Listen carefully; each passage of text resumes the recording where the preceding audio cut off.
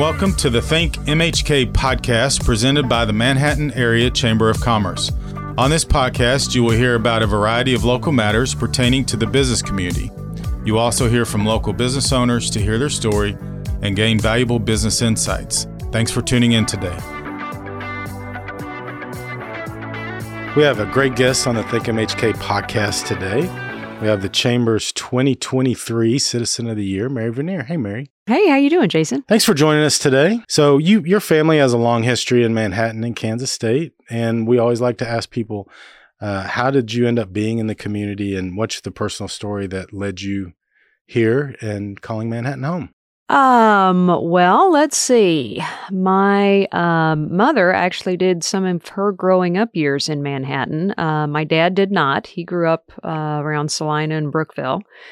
And so that's where my sister and brother and I were raised, out at the ranch at Brookville. All three of us came to Kansas State for college. And so, I graduated in 1989, then moved to Colorado Springs for about 10 years, and then came back in 1999 to work on the development called Grandmere out around Colbert Hills Golf Course. Yeah. So for those of us that are not as literate in Kansas geography as others, Brookville is 10 to 12 miles straight west of Salina. Okay. And Salina is about, 60 miles west of Manhattan. I do know where Salina is. I have been to Salina and through Salina many times. Right. So you touched on this briefly, but as I was reading your bio, talked about your degree and that you spent 10 years at the Broadmoor Resort in Colorado Springs, which I have been to. It's a very lovely hotel. What did you take from that experience that has helped you over your longer business and philanthropic careers? Well, I graduated in hotel and restaurant management from Kansas State, and I did an internship at the Broadmoor the summer before I graduated, and was mostly interested in the marketing and PR side of the hospitality business. And so once I graduated, I was invited to come back for a real job in that area. And so worked directly for the public relations director, then, had a few job title changes, whatnot, worked for the vice president of marketing, eventually became the director of public relations towards the end of my tenure at the Broadmoor. So I learned a lot about, marketing, sales, advertising, public relations, which has been exceedingly helpful in my work with the development here. And then just some more basic things. I mean, I often tell young people that it's really good to go out. A lot of them just want to go out and be their own boss, be their own man, be their own woman, whatever. And I said, well, it's kind of good to go out and work for somebody else for a while, because you might learn a few things about how you do and do not want to manage people or manage a business or that kind of thing. So yeah, it was a neat time to be there. It's a beautiful resort. It's a well-run business. I was also there during an ownership change, so that was interesting too. So for those that aren't familiar with the Broadmoor, it's globally famous, probably you could say, or at least famous nationally. Yeah.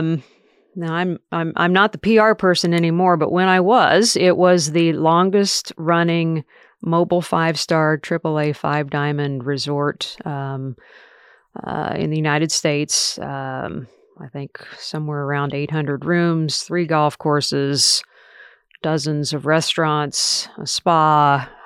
They used to have an ice skating rink when I was there, tennis, the whole gamut. And so you probably saw a lot of famous people in and out of there. I did. Yeah. Who's maybe the most famous, or one or two? Well, we used to do shows in the Broadmoor World Arena, which was the ice skating rink, and so a lot of Olympic ice skaters trained there. So I can remember meeting Scotty Hamilton and Brian Boitano. But some of the shows we did were not ice related. So we had Bob Hope came and did a show there, Red Skelton. I remember meeting Reba McEntire once. We just had a lot of celebrities coming in and out of there. It's a great place to visit if anybody. It is. We love people to visit Manhattan, but if you're looking for a place to visit, the Broadmoor would would be on a list somewhere, right? Absolutely. So you mentioned this as well, but one of the largest projects that you've led here is the development of Grand Mere. How is the vision for Grand Mere and Colbert Hills developed, and are you happy with the results? Well, just to give folks a little context in case they're not familiar with Grand Mere and Colbert Hills, we are a 1,054-acre master plan golf course community out on the west side of Manhattan. When I was in school, Kimball Avenue stopped right at the property line and turned into a gravel road.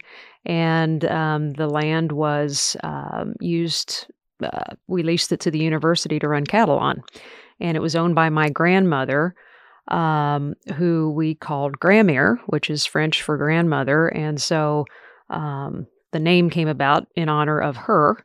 So we called it Grand Mere. And so when the university was working with Jim Colbert, who is an alum and a PGA Tour and senior PGA Tour pro, looking to build a facility for K-State men's and women's golf, this was the site that he kind of landed on to build the Colbert Hills golf course. And so my father decided that he wanted to retain the land around the golf course and develop that and have the family have control over how that was developed. So just so happened that the timing worked out right, and he asked me if I didn't want to move home and learn how to become a land developer. So I did, and we had a firm come in and do a master plan, incorporating all different types of homes, from apartments to condos to duplexes, single family homes, small ones up to, McMansions. So have been working on that ever since. So your question is, has it developed like we'd hoped? Yeah, I would say for the most part, yes. There's some things I'd have done differently or something of that nature. But I think overall, we've gone through a lot of economic ups and downs over the last, 23, 24 years. And so, there were times when I would have liked to have picked up that piece of ground and moved it to southern Johnson County, because the project would have gone a lot faster than it maybe did here. But, we've been fortunate with some steady growth, particularly over the last 7-8 years. And so I think, overall, very, very pleased with it. We do have a variety of different home products and price points, which was the idea. We've tried to work with nature and not against it. So we've got, a lot of areas. Obviously we've got about 350 acres of open space that makes up the golf course, but we've also got, another 100 or so acres of just natural draws and hills and whatnot that we've tried to preserve so that you actually feel like you're in the Flint Hills and not just in another subdivision. How many more lots do you have to develop out there? Or are you pretty much full? We are not full. We actually have some what I call raw pieces of ground that have yet to be developed clear up on our north end. And those are pieces that I couldn't even tell you how many lots there might end up being on there. So it's hard to say, we've got this many left, because many of our neighborhoods now are kind of owned and developed by sub-developers. So I sell a piece of ground to someone else and they do the developing of that particular piece. So I can't honestly tell you how many lots are available right now. There are some, and the good news is we've got a little more room to grow. So changing subjects a little bit in terms of the Vanier connection with Kansas State, your family's been connected to the university for a long time. Why were those established, and why have they continued to be strong? Well, I think, again, going back to my grandparents, particularly my grandfather, he was in the grain milling business and was very successful, starting out in Salina and then kind of branching out from there. He didn't have a formal education. And so I think K-State being the land grant of the state, he felt a connection and a a desire to support the land grant, the ag school of the state, to continue economic development within the state and to kind of have a talent pipeline that you talk about all the time. Every business needs a talent pipeline. So he got involved, particularly in the milling school, and then also became involved with athletics early on when the what's now Bill Snyder Family Stadium was just the new football stadium. And so it's just kind of grown from there. My dad went to Kansas State, did not graduate. I think he lacks, 3 or 5 hours or something. My mom actually went 2 years to KU. And but married a K-Stater and so became a K-Stater. And so, we just always, that was kind of our family thing to do, was to come to football and basketball games, even back when they weren't near as exciting and we didn't have a winning program. But, we came every week and tailgated out in the gravel parking lot and, had a good time. And so, I think just a long association and getting to know people within the administration, within athletics, and just seeing it as a, kind of a good engine of PR and of economic development and pride, kind of a pride point for the state, I think is probably why we got involved and have stayed involved since. So as a longtime supporter of the athletic program, this year had to be pretty exciting. Oh, it was very exciting. Yes, it was very, very exciting. Did you get a chance to go to the Sweet 16 Elite Eight in New York? I heard a lot of really good stories about that, and as well as the Sugar Bowl, of course, in New Orleans. Yeah, I went to both. Went to the Sugar Bowl in New Orleans, which was great fun, and then also went to the 2 rounds of the NCAA tournament in New York, and it was just great.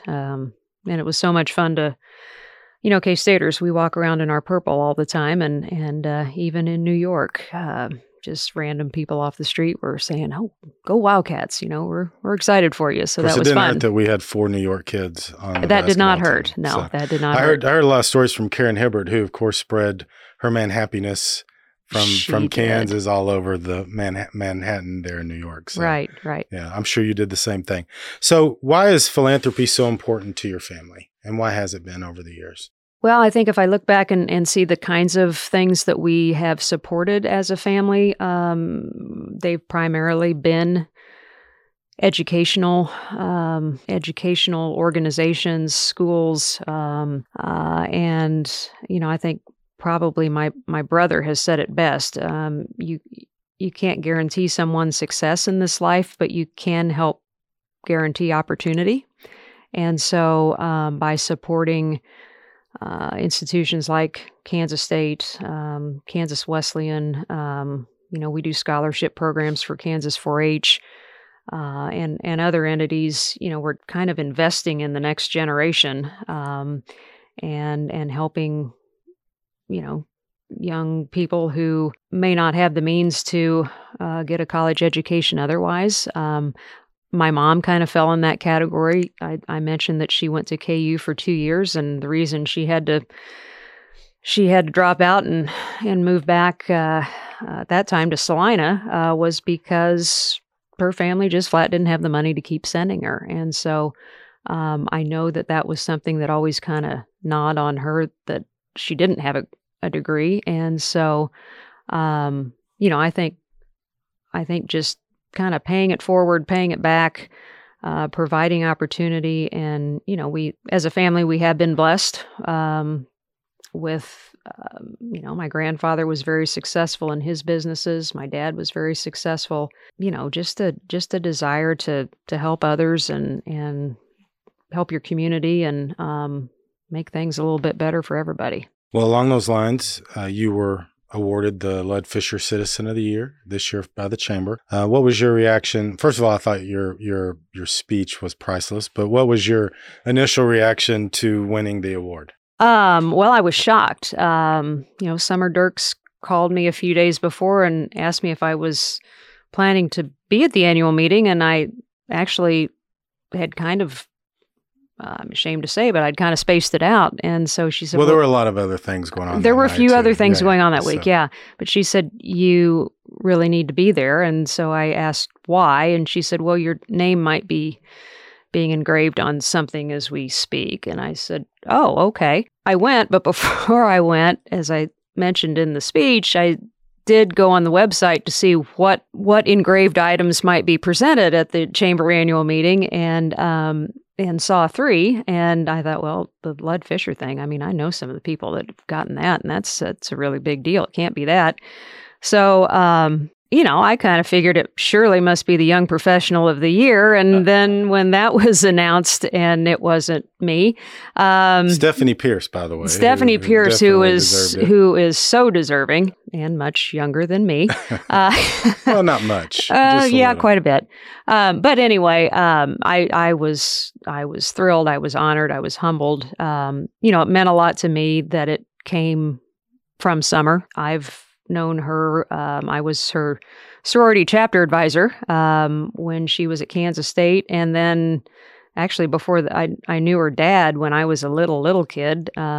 He worked for the Hereford Cattle Association and was what they called a field man, meaning he drove around to people's ranches and kind of bought ads or sold ads, and that kind of thing. So, he had dinner at our house probably once a month for several years. And so, kind of felt like I knew the family, but when she made the presentation, that was really special. So that's just one of a number of accomplishments that you've earned. Are there one or two significant achievements or things that you've accomplished that you're the most proud? Well, I don't know about accomplishments, but things I've been fortunate to be involved with that I'm very proud of. One of which is out at Grand Mere. Had the opportunity to work with the board at the Good Shepherd Hospice House, and when they were looking for a site for the hospice house, we were able to provide the land for what is now Good Shepherd Home Care and Hospice. And honestly, of everything out in the development, I think that's the one thing I'm most proud of, because I it's obviously a unique facility to our region, and it just helps so many people. And so very proud of that. Have been really excited to work on some chamber initiatives relative to entrepreneurship and DEIB recently. And so am really proud of the work that the various committees and entities that have been set up to do those things, the good work that they're doing. And so, yeah, I would say those two are highlights. I appreciate you saying so. Yeah. So you touched on this a little bit earlier when you talked about young people working for other people, that there are things you can learn. Is there any other advice that you would give a young professional just starting their career in Manhattan? Oh, absolutely. And again, credit to the chamber and credit to the, here's another thing I'm proud of. I'm proud to have been one of the founders of the Manhattan Community Foundation. And so now to answer the question that you just asked about advice I'd give to a young professional, go out and get involved in HYPE, which is the chamber related program to young professionals, and a way to network and get to know one another, and then also the young trustees with the Greater Manhattan Community Foundation.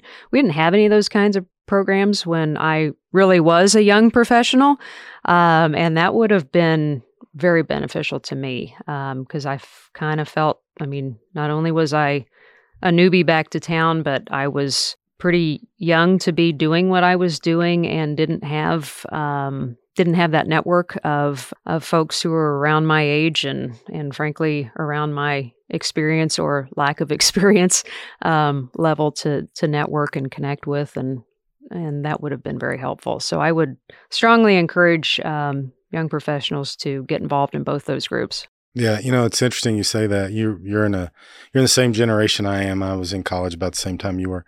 And I don't know if it was just because there weren't enough of us, but we didn't get the attention that young professionals get today, did we? No, we did not. We were just kind of like, good luck and God bless. Yeah. Here's a recession that you can graduate into, go find a job. So I've unfortunately didn't find as good a job as the Broadmoor. I had to go to work at a newspaper, but we both ended up in a great spot. So at the time of this recording, we are preparing for the ribbon cutting for MBAF.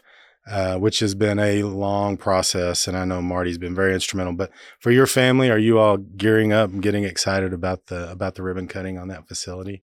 Well, I am, and again, for those who don't know, because I always take the opportunity to explain, Marty is my older sister, and I always throw in my significantly older sister. So if she listens to the podcast, she'll know that this is indeed me and not some AI voice or whatever. But yeah, I mean, I'm so happy for her, frankly, because this has been a tremendously long, involved project that she's been very much involved with. And, I'm pretty confident that I'll never be let in the front door because you got all those security clearances. So I'll just have to trust that it's as cool on the inside as it is on the outside. But, it's obviously a tremendous thing for Manhattan and for Kansas State University, and couldn't be more proud of the work that she's done on this project over, I guess literally decades. Literally like 15 years. Yeah. But then gearing back to some of the work you're doing with the University Foundation, which you're the chair of the Kansas State University Foundation, it's really anchoring the whole EDGE collaboration district, and you all are making some really key investments in that area to grow jobs in Manhattan as well. Right. Yeah. And very, very proud and humbled to be part of the KSU Foundation. And you're right. The EDGE district is kind of anchored by NBAF, and there are a lot of exciting things going on there now, and more to come. And so yeah, it's nice to finally see that building open, and I think you're going to see a lot of shovels turning here over the next 5 to 10 years, and that whole corridor of Kimball down on past Bill Snyder Family Stadium is really going to, come up out of the ground, and it's going to be very exciting. Well, from an economic developer standpoint, those things are real exciting. So thank you and Marty and all the other people who've worked on that over the years. So, okay, so we are officially going to rapid fire now. So we try to learn a little more about all of our participants. And so we have 10 questions. Just answer as quickly as you can, a short answer. So are you ready? Yep. If you could only watch one movie or television show for the rest of your life, what would it be? MASH. That is a great answer. I love that show. What job did you want as a kid?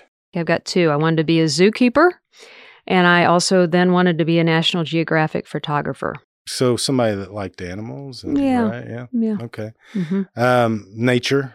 I think of National Geographic. I think of nature. What is your favorite or funniest workplace memory? So when I worked at the Broadmoor, my office, people have seen the front of the Broadmoor. It has this very beautiful kind of half-circle driveway that goes up to the front door. On either long side of that circle are smaller hotel guest buildings, and my office was in the basement of one of those buildings in the Oval. And so one summer, my folks were going to come out and see me, and they always drove in separate vehicles. We won't get into that, but they were going to visit me and then go on up to Estes Park where they had a vacation home. And my mom had been complaining that this isn't very rapid fire. I hope you have time. That's for okay. This. We're good. Okay. Yeah. That the we yard. We get a double bonus. This is a work story and a family story. Okay. So, all right. There you go. That the yard was in really bad shape. So my dad thought he would be a nice guy and help her out. So he had visited, prior to coming to Colorado Springs, we had a ranch down by Trinidad. So he took his old truck out there and loaded it up with what I would call cowboy fertilizer. Loaded it full and came trucking on up to the Broadmoor and pulled into the Oval and parked right in front of my office. And he didn't have a tarp over his truck.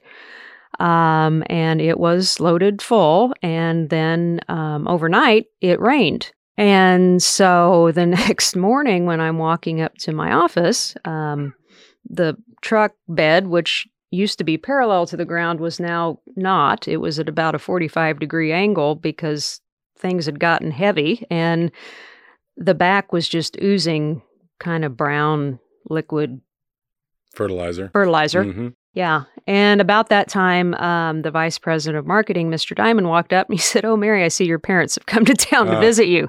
So yeah, that was memorable. That is definitely memorable. Mm-hmm. Wow, that's a great story. What is the most unusual pet you've had?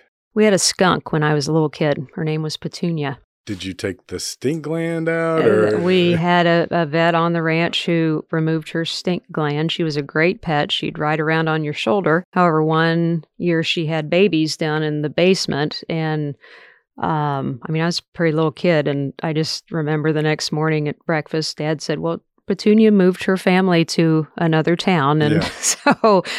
Mm-hmm. What skill would you most like to learn? I'd like to learn how to play the guitar. Where is the coolest place you've traveled? I think probably Australia and New Zealand. Yeah. I have a future daughter-in-law that lives in Australia. So, wow. So my wife and I are anxious to go visit at some point. What is the most ridiculous thing that you believed as a child? Okay, this is for Dave Lewis. So when I was a kid listening to KSAL in Salina, Kansas, when a song would come on, I thought the band and or the singer was actually in the radio station performing the song live. And so if then, it played again in an hour, I thought, oh, okay, they went out to the lobby and just sat down and had a Coca-Cola, and then they got back up and went back in and sang the song to me again. And I used to be at KSAL. I know you did. And you remember Sonny Slater? Yes. Who used to be one of those performers doing live music shows when he was at WIBW. Oh. So you were just a little ahead of the silliest thing that you ever believed when you were a kid. So I wasn't totally wrong. No, that happened quite a bit, actually. See, I thought like Sonny and Cher and Captain and Tennille were live in Salina. That's the stuff you and I grew up with, but Sonny, he had a little country western show that he had with some friends when he was at WIBW. Oh, okay. And of course, that's our producer, Dave Lewis, who jumped on the mic. So always good to Thank hear you for allowing me to interject. Hear from Dave. How do you deal with work stress? I am fortunate to be able to own and keep a horse out at my sister's place, and so I just go ride my horse for a while. I thought you were going to say you're fortunate enough to not have any stress, and I was going to say you should be able to teach us all that. Yeah, no, not so much. What advice would you give the 19-year-old you? Mullets are a really bad idea. Wait, I need you to come. He doesn't have it anymore, but I was about to say I need you to come talk to my 15-year-old son. Yeah, they weren't then, and they're not a good idea now. He had a good one for a while. What's your first and favorite concert? My first concert was in Salina, Kansas in the 70s. It was Johnny Cash came to town. And then probably my favorite was a few years ago, Michael Bublé. Where'd you see Michael Bublé at? In Columbus, Ohio. He was when I was in Lincoln, he was the first concert at their new arena. Oh, wow. So I thought that was an interesting choice. But so where did you see Johnny Cash in Salina? Where were concerts back then? I think it's called Memorial Auditorium in Salina. Yeah. They have really good concerts, of course, there at the Stiefel. The Stiefel. Yeah, the Stiefel was still a movie theater back in those days. Yeah, I've been to a couple over there. They're really good. So, yeah. Well, Mary, thank you so much for joining us. Thank you for all you do for the chamber, for the community, for Kansas State. And we appreciate you taking time from your busy schedule to visit with us today. Thank you. Thanks for listening to this episode of ThinkMHK, a podcast produced by the Manhattan Area Chamber of Commerce. If you enjoyed the ThinkMHK podcast, we'd love for you to subscribe and share it out on your social media channels. Feel free to reach out to us on Facebook, Twitter, or Instagram at the Manhattan Area Chamber of Commerce.